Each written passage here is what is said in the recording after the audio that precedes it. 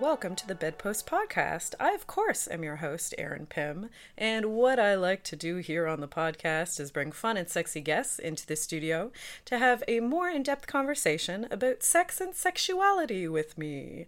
So, obviously, it is COVID times, so I don't have somebody right in this room, but due to the lovely wonders of technology, I have someone talking to me remotely, which is great. And, without further ado, I have somebody who I've been meaning to get in touch with for quite a while now. And I'm so happy we finally have the excuse since we're doing this remote thing. So please, welcome to the mic, Killsey Van Hellsin. Hi, Killsey. Thank you so much. Hello. How are you doing? I'm so happy to be here. I'm great. Well, as great as one can be in these unprecedented times, as everyone likes to say. Somebody tweeted the other day, I think it was Dr. Eric Sprankle, who I absolutely love. He's a sex educator and he's so funny. He tweeted, just so everyone knows, an email has never found me well. I hope this email finds you well. No, never has it, ever. Especially not now. Precedented times. Oh. Yeah, what is precedented times exactly? That's what I want to know. Yeah. But how are things going for you? Like, what's your kind of quarantine life looking like? Not too bad, actually. I've been getting a lot of rope bondage practice in, which is always a plus. Yep. I'm extremely lucky in that I have a suspension frame in my living room, so I've just been doing a lot of self-tying, Perfect. At least. Which I actually find very sort of soothing and therapeutic in the middle of all these crazy things. So that's nice. Yeah, it's like a kinky hanging out hug. With my cats. Yes, exactly. Kinky snuggles. And your cats. That's nice. And, yeah. It's pretty wholesome beyond that. I was kind of a hermit beforehand, so I've just increased my hermitness a little bit. And you're saying to me before we aired, you are high risk, are you? Yes, I'm. So you're really, really being careful and not going out for even, like, do you even go get groceries yourself, or what happens there? Well, earlier I went to go get a pizza and I ended up with groceries, so I'm still leaving the house. But I've just been sort of puttering along, and if I get like overly anxious, I have a pretty good crew around that I can ask for help. So that's nice. You've got some support people or some little service subs that you know of. Exactly. They love it. It's great. Great. So before we get too much into anything, why don't you tell the listeners who don't know you who you are and what you do? Oh, awesome. I'll tell you a little bit about myself. Great. I'm Killsey Van Hellsin. I'm going on Instagram and my social media now as Battle Axe Bondage, which is a little bit of a throwback to my burlesque title of the Battle Axe of Burlesque. Mm-hmm. But I'm a rope bondage educator and performer, more often than not. And I, as a queer person, sort of aim to elevate and show different sides of rope than we're usually familiar with. Very cool. And are you doing this in a studio, or do you do it with people in your home? Teach classes, do one-on-one sessions? What does that look like more specifically? Well, it's changed format slightly because of COVID, but what I'm doing now is actually offering educational rope videos on my site that rhymes with Flonely Lands. Okay, gotcha. As opposed to offering it in a physical space, especially because I can't like with physical distancing, I can't touch people the way I normally would. So I'm doing workshops and privates that way at the moment. Sure. And is that like, does that look like much what like I would do, say pre-COVID, like doing one-on-one in-person domination sessions? Or yes, like along the same lines, only yours I'm sure have a lot more skill involved where the rope is concerned. I have zero -0 rope skills. Like, I mean, that's the beauty of like restraints though, right? It's just, Totally. it's A belt and a different buckle. bondage for different folks. Oh, I mean, there's so much appeal in that. Realistically, like I look at that as a rope bondage person and I'm like, oh, that's so nice. That took So no effort easy. and time whatsoever. Wow. But it's the ritual and the sort of patient appeal of it is definitely a big reason why I got involved in the first place with rope. So Yeah, sure. How did you first kind of, since you're telling me about that, how did you first get into rope? this is also a fun story. Cool. I met a guy on Tinder. Of course, as one Well, does. yeah, where you meet all qualified rope doms. What a sick burn. Thanks. Oh, Tinder stories are like we could do a whole other hour on that. I promise. Oh, yeah. But yeah, I met him through there, and I was with another partner at the time, as well, who unfortunately ended up just telling me later on that he was in no way, shape, or form kinky, and that was something in the relationship that we needed to figure out. Okay. But I ended up starting to work with this rope top, and I was just compelled. Like, I'd never been pulled towards anything so strongly in my life before. Wow. Yeah, it was like a piece of me had sort of settled back in, and I just kind of blindly followed that. Like a little rope zombie. Absolutely. In Greek mythology, there's a character who helps someone out of a labyrinth, and she does so by leaving a string, so they can find themselves back. And that's very similar to how I experienced it. That's beautiful. Thank you. And you experienced that through, like, you being a rope bottom for Yes, for this guy, this Tinder guy. This. I mean, long story short, we did end up living together as sort of like a working pair. But yeah, I ended up bottoming for him and then learning how to tie eventually, and that sort of brought a whole other new dynamic to it for me. And when you first started doing rope, what were some of the things that you liked about it? As you can hear, I'm an overthinker, and You're doing great. You're doing great. thanks, Don't worry. Thanks. No, because I suffer from anxiety and depression. It was actually very interesting for me to find a space where I was so blatantly put out of my mind and into my body, and I had never felt mental quiet like that before. So that was definitely a reason I sort of found myself walking down that path. And then realizing that from the flip side, that I as a rigger could give that space to somebody else definitely made me pick up the rope from the other side, for sure. Yeah, definitely. I mean, once you've learned that, you're like, oh my God, with great power comes great responsibility. And you're just Oh, like, for sure.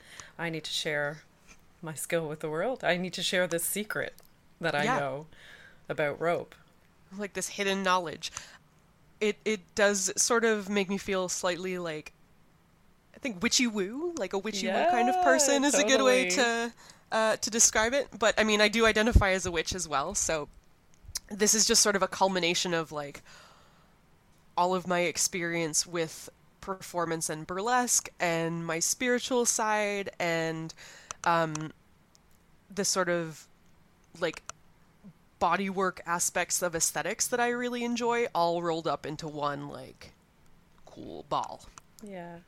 So when did you first get into maybe realizing you had enough of these skills, or you had logged enough hours that you could, maybe offer a workshop, or, be like, oh, hey, you wanted to learn about rope? Like, why don't you come over for a couple hours and I'll explain some things to you? Like, when was the first time you started doing stuff like that? So I participated in the rope community in Ottawa for a couple of years as a learner. And then I started to take a closer look as to the kind of education that was being offered, how it was being offered, and what kind of improvements I could make upon it. And what was the general outlook of what people were doing? Like, what did you see commonly? I felt as though I saw a lot of emphasis on getting there really, really quickly, like finding an end and then just sort of barreling forward through the process to just meet that end.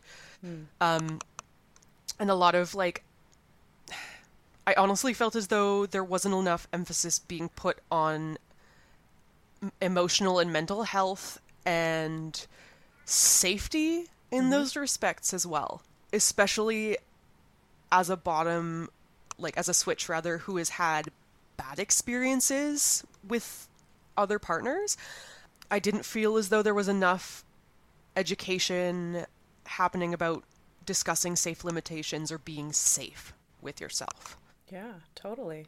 And as far as I know, I'm again not a rope person, but it seems like there should be a lot of safety surrounding rope. It seems to me like that's something we should really learn about before just jumping into. I mean, you'd figure that would be common sense, right? I would. That is something I consider common sense. Yeah. It's one of the things that I'm finding in terms of even in just interacting with people on Tinder. There seems to be a lack of understanding of the gravity of rope play. And the fact that you really are, as a bottom, putting your life and your safety in someone's hands. Yeah. I always tell people, I'm like, rope is one of the weapons in Clue. Yeah. Legit. You know that board game? How one of them is a little rope? Yeah. Just saying. I try to add sort of playful danger aspects when I'm teaching. I use the phrase accidental noose quite a bit. Yeah. But that's because it's happened to me both in and out of rope, and it's terrifying. Yeah. That's not something I want to have a student experience. So I feel kind of broken record-y sometimes because I just kind of sit there and I'm like, nope, rope play is edge play, friends. You gotta be serious about that stuff. 100%, totally. And okay, so when you were kind of going through a couple years of learning and watching and seeing what other people were doing, physical safety, not enough of a focus on physical safety. You also mentioned mental emotional safety. Can you talk about kind of what the general consensus was doing as far as that? There was just no discussion of it whatsoever. Oh, wow. Really? Yeah, it was really a lot of, this is how you put rope on people. Don't get me wrong, that's a very practical approach to rope bondage, but especially for beginners, I feel as though there really needs to be an emphasis put on the fact that you're dealing with neurological content, especially when it comes to endorphin release. Basically, I think kink is a lot more complicated than can be covered in a really short course, so I try to make that concise and also make that known. That it's it should have some actual thought behind it before you just kind of make the decision to go this is something that I want to pursue. Yeah, and I know from being a pro how a lot of people kind of don't go that extra step. You know, they're like, oh, I want you to do all these things to me. And I'm like, okay, but what's like under this? Like, what's the feeling you want to feel? What, you know, what do you want out of this? Why do you want me to do this to you?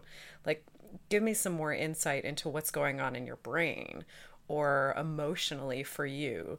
And I often have to kind of backtrack with people to like try to extract that information from them, because that's how I practice too. Like, those are the important things. Like, that's how I deliver a nuanced scene.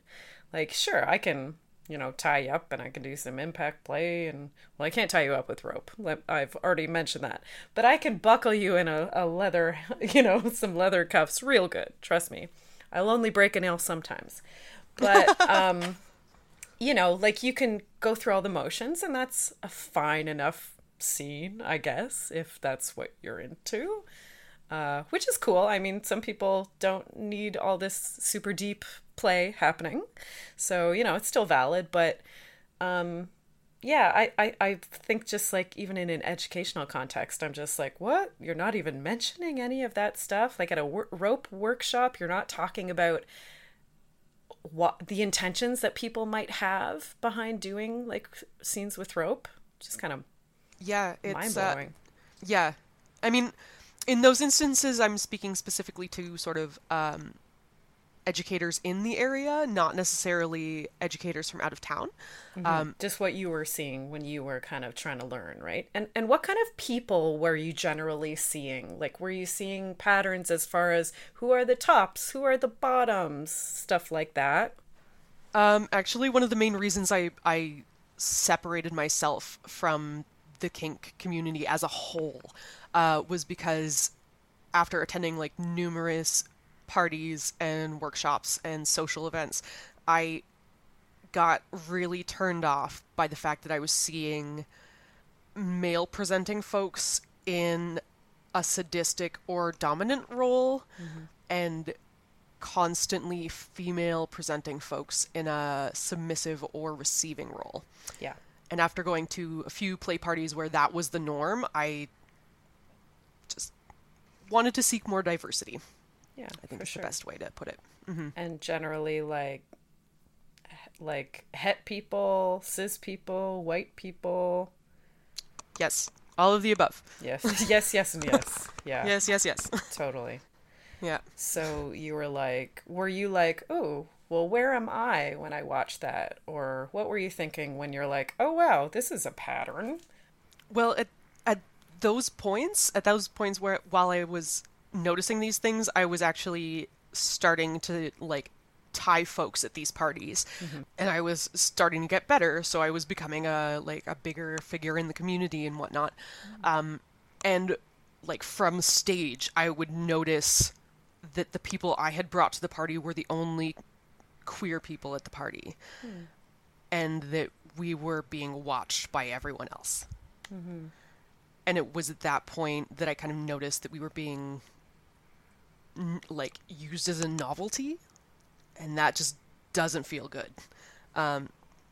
So I wanted to try to create a space where there wouldn't be those icky feelings, basically. Totally. And how did you go about doing that? Because capital is kind of low for me personally. I decided it would be a good choice to partner with a local business. Okay. Because they had an available space and an available custom suspension frame. Cool. Yeah. Good idea. Makes sense. Yeah. Yeah, and I really wanted to sort of gear the space towards more solid education, and specifically to give a space to the more marginalized folks in the kink community who didn't have one, who were not being catered to by these other spaces. And so what were your first kind of things that you did with your business? Were you hosting play parties, or were you doing workshops, or were you taking private sessions, like domination sessions? What did that kind of look like when you were starting out professionally? I was doing some classes. I had written up a beginner course that I'm actually really proud of. It's sort of a consecutive, like, 6-week course of everything you need to know if you're a little baby who wants to start rope bondage. Love it. Which is, I do a 2-hour lecture on the history of shibari, if you're very interested. Cool. Yeah. I was basically given a platform to let my little academic come out, and that was wonderful. But I also do private tying sessions and private teaching sessions and all those kinds of things as well. So it was working out really nicely. Okay, cool. And then what happened? And then what happened? COVID happened, obviously. Yeah. Yes, sure did. With gusto. Oh, much gusto. Much gusto was had. Yeah, by the plague of the 2020s. Yep. As someone with a degree in medieval and Renaissance studies, I'm like stunned by the world right now. Love it. But yeah, unfortunately, what happened with the space later on was that as we started to talk more about how our system is not very kind towards minorities, allegations from previous employees of the store where my space was came out that were just incredibly distasteful to the point where I could no longer consider bringing my clientele there. So you striving to like create a safe space, was there like toxic people around, or like what was happening that people felt, that it wasn't safe? Well, apparently at one of their sister locations, they had held a racially fetishized themed party. Okay. Yeah. Which I have a lot of opinions and thoughts on to start out with. Yeah. And that opinion is largely, don't do it. Just don't. Yeah. Don't do the thing. And it's like, yeah, and the stuff like that, marketing that is like that in like play spaces is more common than you think, unfortunately, right now. Like you think, like, I'm in Toronto, so I'm kind of in a bubble where most people are fairly quote unquote woke. But like there are still spaces that are doing like a BBC night or a tranny night or just like really fucking harmful stereotypical marketing and advertising. It's like, and I've even heard like, because I know the people that run these events and they generally cater to like an older crowd, so that's kind of how they're getting away with it, is that, oh, those are terms these folks still use. And then they come to me and they're like, how do we get young people in our spaces, And I'm like, well, like, let's talk around okay, that. yeah, do you have an hour? Like, I'm like flipping through my notes. It's like, understandable that, you would come across something like that. This is like folks of color, Black people are folks of color, saying like, hey, the sister business is hosting these nights, and I'm not comfortable with it, basically. Yeah. They had an employee who voiced her opinions, an employee of color, who voiced her opinions and went, this is just not a thing that's okay. Their defense was that the party was hosted by a woman of color, which... Okay. And then they ended up firing this employee over it anyways. The employee that complained. Yes. Yeah. That's pretty fucking problematic. Just a little bit. Later on, it was a couple days later, another former employee came out who is trans and who was transitioning while working there. And there were just some incredibly horrible things said and done by the owner of this shop. against this person. So, dear. yeah. So what did that feel like for you, that you're like, well, my business, like these are like the co-partners of your business kind of, or the space you work out of anyways, right? So how did you feel about that? What did you do? I got super upset. I'm a little Aries fireball, so Yeah. things got real really quickly, and I mean, like, the only thing that I could think of to do was to denounce it on social media first off. Right. Just a public call out. Good old fashioned public call out. Absolutely. Yeah. They can fight me. I don't care. At me. Like, at me. Do it. I'm the battle axe. What? It's like, at me, come at me. It's so I just kind of went, I'm in no way, shape, or form involved with these people. I believe this employee because, surprise, I'm also an anti-capitalist, and I've been treated poorly by bosses before for speaking out against them. Oh. So I just kind of went that route and then cut all ties. I already had all my things from the space, so I'm just... So you just got the fuck out? Yeah. You're like, later days. Later days. Thanks. Peace. Got nothing. Was that difficult for you, though? Because that's your business. Strangely, it wasn't. It was... Right. Hell yeah. Yeah, it was really easy for me to just kind of be like, no, like, these... I care much more about creating a safe space than continuing to provide free advertising and whatnot for this business who treats their employees horribly. And then COVID happened. Was that right before COVID, or what was the timeline? Oh, the timeline for that was last week. Oh, hell. That's when I made that decision. Okay. Yeah, it was quite recent. You are right in the middle of it then. So what are you thinking, like, as far as what's going to happen with your business? Like, have you gotten there yet to know kind of what you might do? Not particularly. I'm going to keep up with posting educational content on online. On the socials, yeah. On the socials and whatnot. I'm going to focus more on my sort of like creative artistry type stuff, especially because I'm going back to school in the fall. Okay, cool. So I think I'm just going to focus on the things that sort of balm my soul and are a little bit kinder to my nervous system. Totally.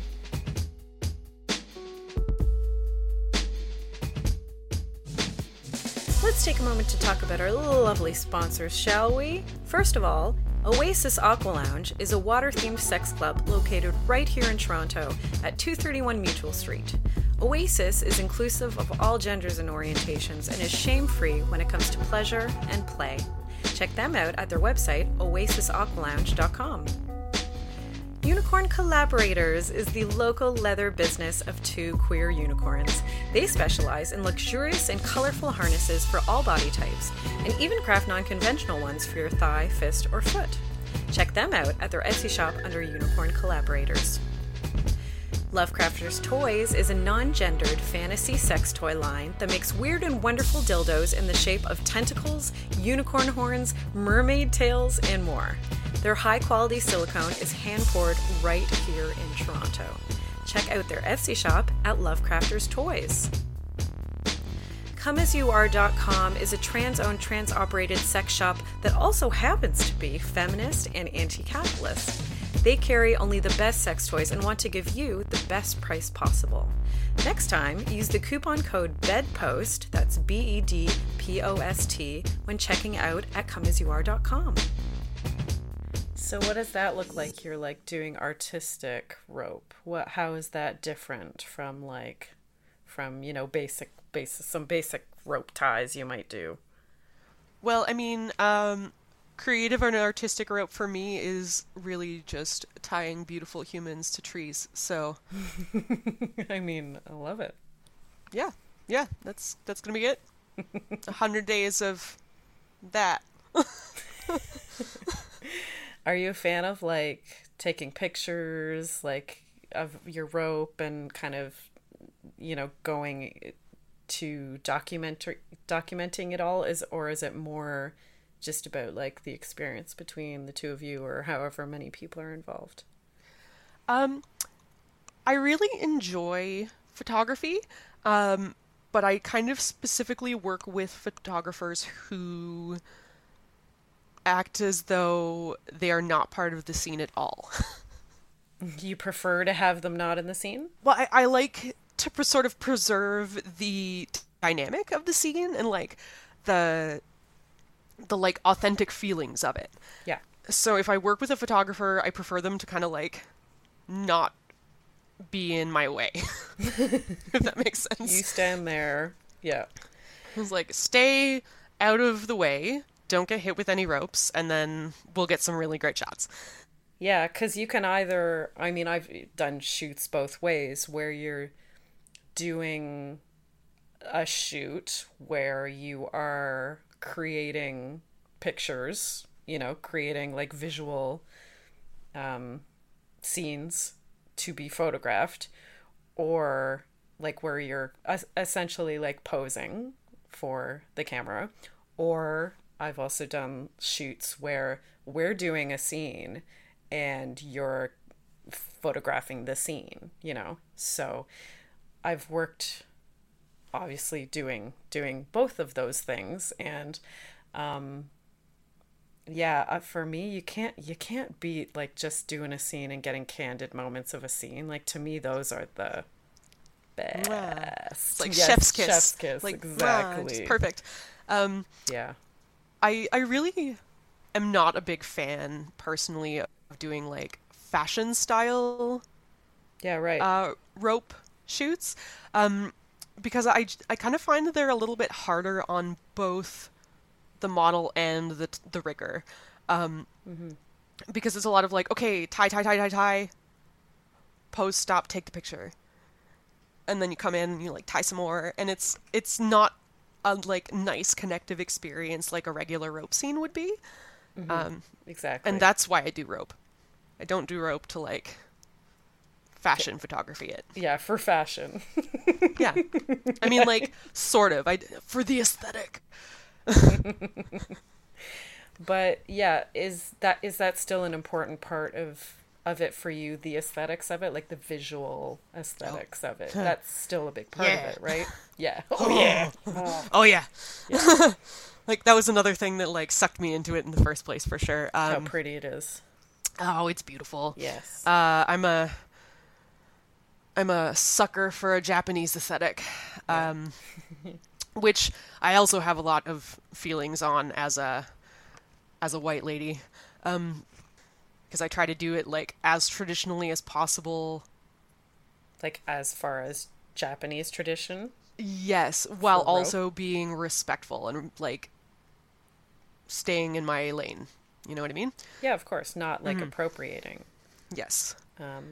I kind of think of it similarly to martial arts, right, in that kind of philosophy, where it is meant from a place of respect, but I just sort of zhuzh it and dress it in a way that is more creative and reflects me, as opposed to sort of like reflecting where it comes from.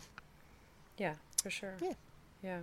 I know what you mean with like what you mentioned, like how doing a fashion-y type fetish shoot can be difficult, like for both parties, both the top and the bottom, because you don't have that element of the scene.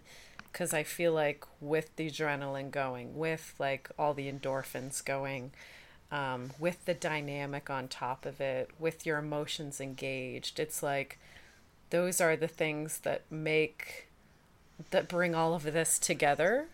And if all of those things are absent, then it's just kind of like you're painfully hanging from a rope. Like, yeah. Yep. It's like you just have to sit there. Like, that's a scene by itself. Like, okay, you just hang there, and you smile for the camera. It's like on your tippiest toes. Yeah, like that's a kink scene. Oh, definitely. Right? In and of itself. Like I'm not going to dom you. You're just going to hang there and hurt.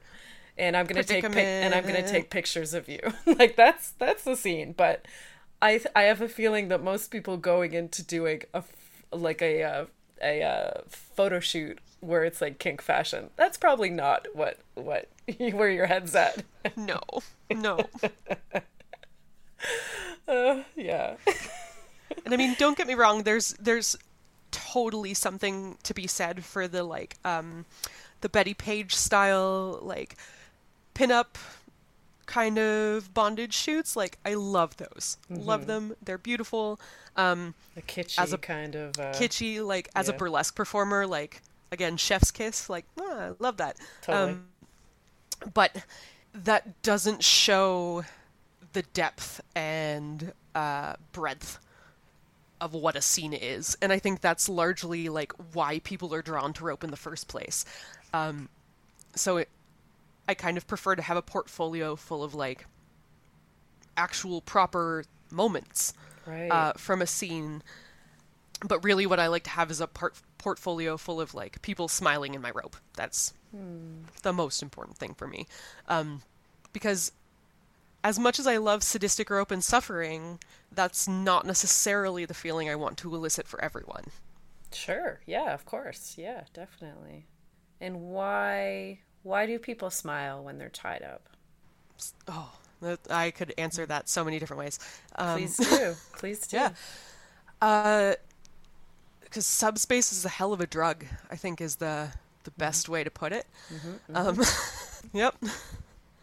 And also that it is a very connective experience. It is a place of safety and a place of calmness, at least in the way that I weave it. And that's like, I want people to sort of relax and melt into a puddle of goo in my ropes. And that's why they smile, I guess. And does it feel like, is it also painful? Is it like both? Or can you do rope that's, more so just that it's softer? Yeah, you know what I mean? Yeah. Like can you do like a softer side of rope that doesn't have any uncomfortability whatsoever? Oh, for sure. One of the styles I'm most influenced by is known for being like very erotic. Ooh, it's very saucy. But it's based on making the person in rope feel beautiful. And that's, I take a lot of the sort of philosophical content from this style, because I don't actually have a lot of partners that I get like super sexual with in my rope. So I find that this philosophy of like making the person feel beautiful and protected and as though they are a piece of art is something that very much appeals to me as a rigger. So I kind of take that philosophy and go, here's an alternative to the pain and suffering. Like, yes, love doing sadistic rope. There is beauty in pain and suffering, but that's not what everybody is seeking. Yeah, I have to say I take a similar approach for my domination. Like, yeah, I can do this sadistic, stereotypically mean dom, but, I think what I like to advertise more is probably the other side of it, where it's like, whoa, also we can have fun, and also, I can be laughing. Also, it can be sensual and soft and encouraging and healing and like, or a mix of all of that, Yeah. I'm working with some newer folks now. I feel like I'm a little bit of a gateway kink drug. Right. Yes. Me too. I feel people book me for that too. Like they book me because they think I'm the nice one. Because we're blonde and cute, right? It's like, exactly. You're the blonde cute one. You must not be like horrible, right? Yeah, exactly. So I hear you. Surprise! I hear you. Yeah. Yeah, it's I'm really sort of enjoying showing people that submissive is not a bad word. I think a lot of people are naturally inclined towards exploring a place where they're not in control all the time. Because I feel that's something that's sort of like hammered into us. You must have your finances in order and your house in order and your career in order, etc., etc. But submission offers a space where you don't. And I think that's very liberating for a lot of people. Yeah, definitely. It's a vacation, baby. Totally. Yeah, I think that's super valuable to let people know that, because a lot of times I'll, be having either a consultation with somebody or just kind of negotiating beforehand with a client. And the moment some of them realize that they don't have to endure pain, like they don't have to do that to get all these other things that they want in a scene, is like, I'm like, oh, BB. Oh, honey, BB. No. Yeah. It's like, who told you that? Who did this to you? Who tell me all about Stop it. that. Come here. Come here, baby. But, I mean, that's what the general population probably think of kink, right? Mm-hmm. That, and maybe that is a thing that's standing in a lot of people's way. And they're like, ooh, I like these things about it, but I don't like pain. So I guess I can't. That's actually one of the reasons I'm really getting into high protocol domination right now. A lot of the people I'm working with really love to serve and to do things, and I'm like, cool, you can like pour my wine, you can put my shoes on, you can do these things, but it's just a different aspect, a different sort of side of it, and that's something that is very rewarding for a lot of them, because it's still positive submission, but there's no pain aspect to it. Yeah, I mean, I can think of 50 kinks that don't require pain, and people just don't know that. But yeah, service is a lovely, lovely example of that. And I'm a huge fan of protocol. To me, protocol is like one of the most loving things, like to put some protocol in any relationships you have. Like, by all means, tell the person what you would like to do for them and that you would like to do it more often and in this way. And they will say, either yay or nay. And they'll be like, ooh, well, that gives me an idea if you do this thing for me in exactly this way.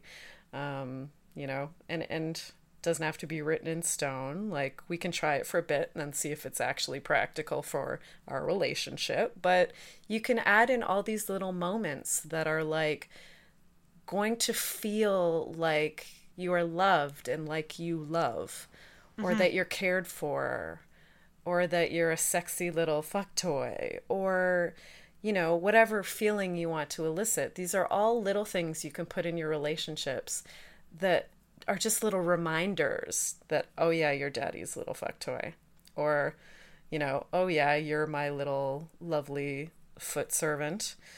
Or, oh yeah, you're my little, and I'm your mama, baby, and like whatever you want out of it. I just think to add, I just love protocol.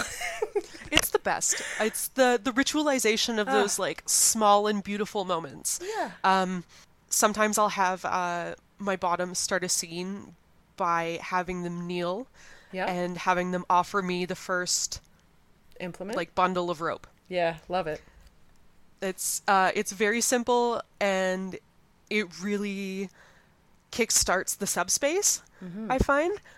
And I love the concept of bondage without bondage. Yeah, verbal bondage. Like verbal bondage, or bondage without the person in control having to even touch the other person. It makes me feel like mystical and super powerful and witchy and stuff. And let's not forget witchy. Let's not forget. I also tend to start off definitely my professional sessions. I start off that way. We'll have our negotiation, and then I'll often tell them I'm going to leave the room for a couple minutes. You get as undressed as you would like to be for the session, and when you're finished, I would like you kneeling in the middle of this rug or on this pillow or whatever. And then I'll re-enter the scene in about 2 minutes, and that's where we'll start. And yeah, it's just, as you said, a really good jumping off point that gets both of us in the right headspace.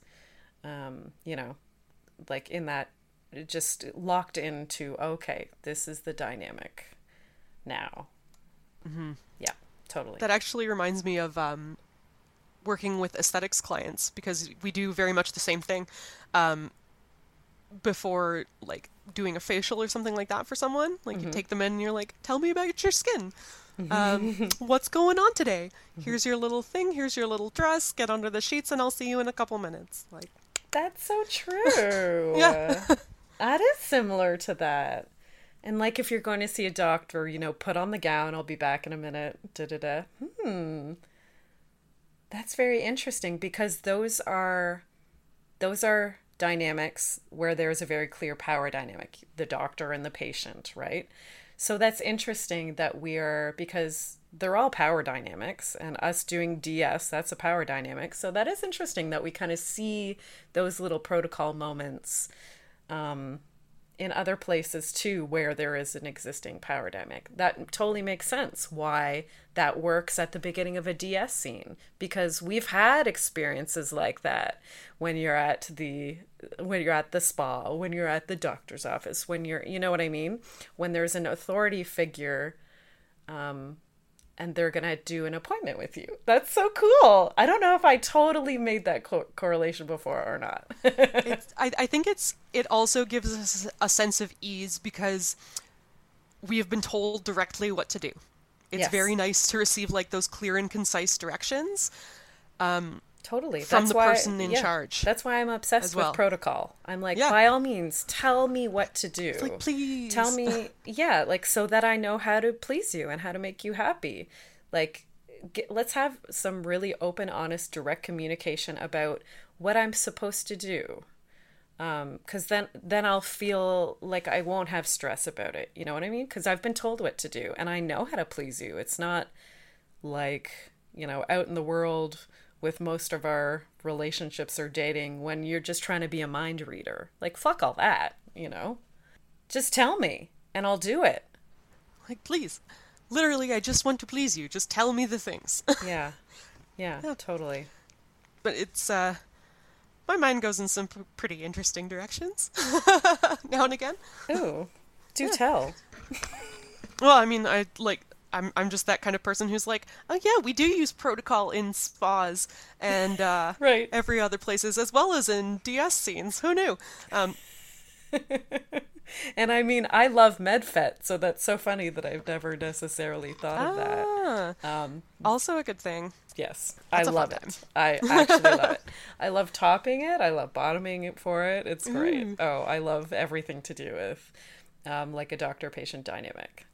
That's on my list, actually. Like, bucket list for both bottoming and topping is MedFet stuff. Yeah.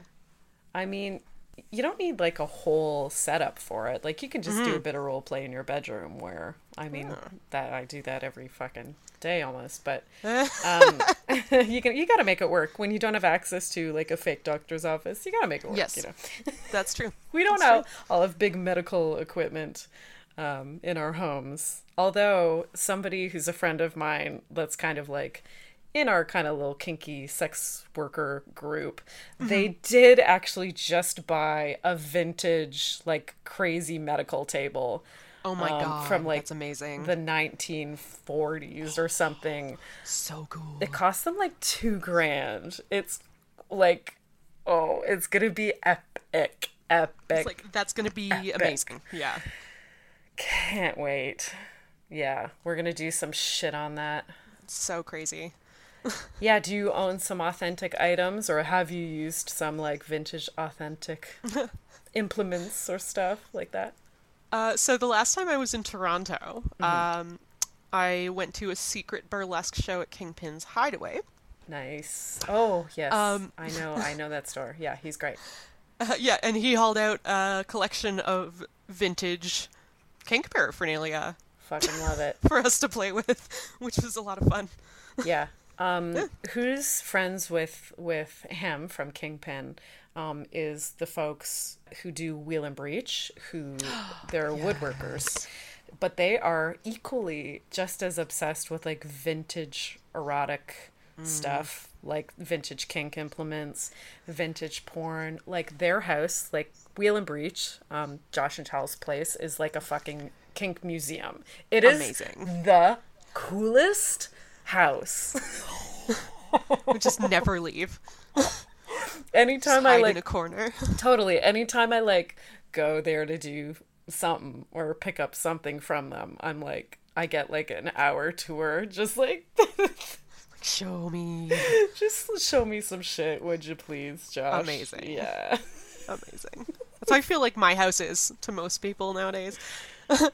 My house is like that, but with stuffed animals. Like, Oh, that's good. like just so many stuffed animals, and like some are vintage and some are, yeah. That's basically what happens when someone comes to my place. I start telling them all about all the stuffed animals, yeah, and their names, their personalities. Oh, I rediscovered the pleasure of stuffed animals recently, and I was like, why did I not have these Yeah, for years? totally. I got a big, like, unicorn Pegasus stuffy. Love it. How It's big? great. As big as me. Love it. Have to have at least one like life-size stuffed animal. We have like a big Humpty Dumpty. He's like 10 feet tall with his full legs because he's got really long legs. But yeah, he's a conversation piece. He's the centerpiece of our condo. Everyone that comes in is like, "Whoa, what is that?" Like, so. Party time. Humpty Dumpty. Humpty Dumpty. More like Humpty Dumpty. Right? Hump day. It's Wednesday, right? Yeah, it is. There you go. That. It's his day. It's his namesake day. Perfect. Oh, Lord. Amazing. So, okay, we should kind of be wrapping up, but I don't want to get straight into the outro yet because I want to give you the opportunity, like if there's something that you wanted to tell the folks about rope that we didn't cover, or about your practice, or I don't know if you wanted to tie up any loose ends from what has happened recently or anything like that. Like I wanted to give you the opportunity to Say some words. to say some things. Perfect. As I mentioned earlier, I am doing online workshops and classes and private lessons through either my Lonely Fans, Yep. Lonely Flans, Yep. whatever. That one, through there. So you can contact me either there to discuss that, or I'm always on Instagram and or Facebook as Battle Axe Bondage. So you can hit me up there with any questions. I'm always down to have a reasonable conversation about rope and spread the good word about tying people up with dangly objects. Yeah. And going forward, like with your business, I know you just said that you're going to school in the fall. So are you just going to continue kind of doing those things, or are you going to be actively looking for a new space once COVID is kind of figured out? What's going to be happening, do you think? I'm going to try and see if I can set up an aesthetic space for myself after I finish up school, and that will sort of double as a rope space as well. But in all honesty, it's kind of too far in the future for me to tell at the moment. So. Yeah, and it's kind of uncertain too, so Yes. there you go. Understood. So, okay, what are the things that I need to tell all you lovely people about? First of all, let's say the email. If you want to email me about anything bedpost related, podcast related, you can do so at thebedpostsexshow@gmail.com. If you want to drop a little money, honey, for the podcast and get some bonus content at the same time, you can do so at patreon.com/thebedpostshow. You can follow me at the Bedpost Podcast on Instagram.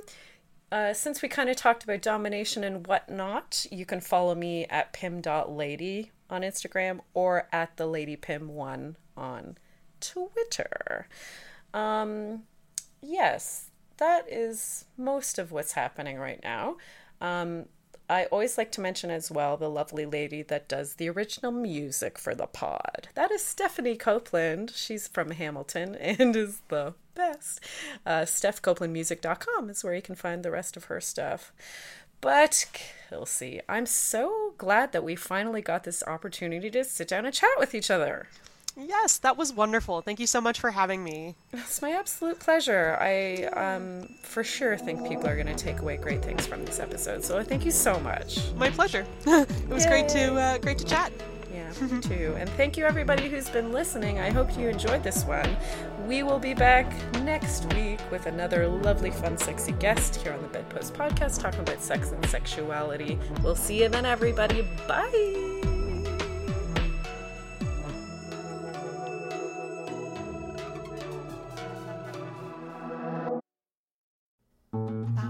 This podcast has been brought to you by the Sonar Network.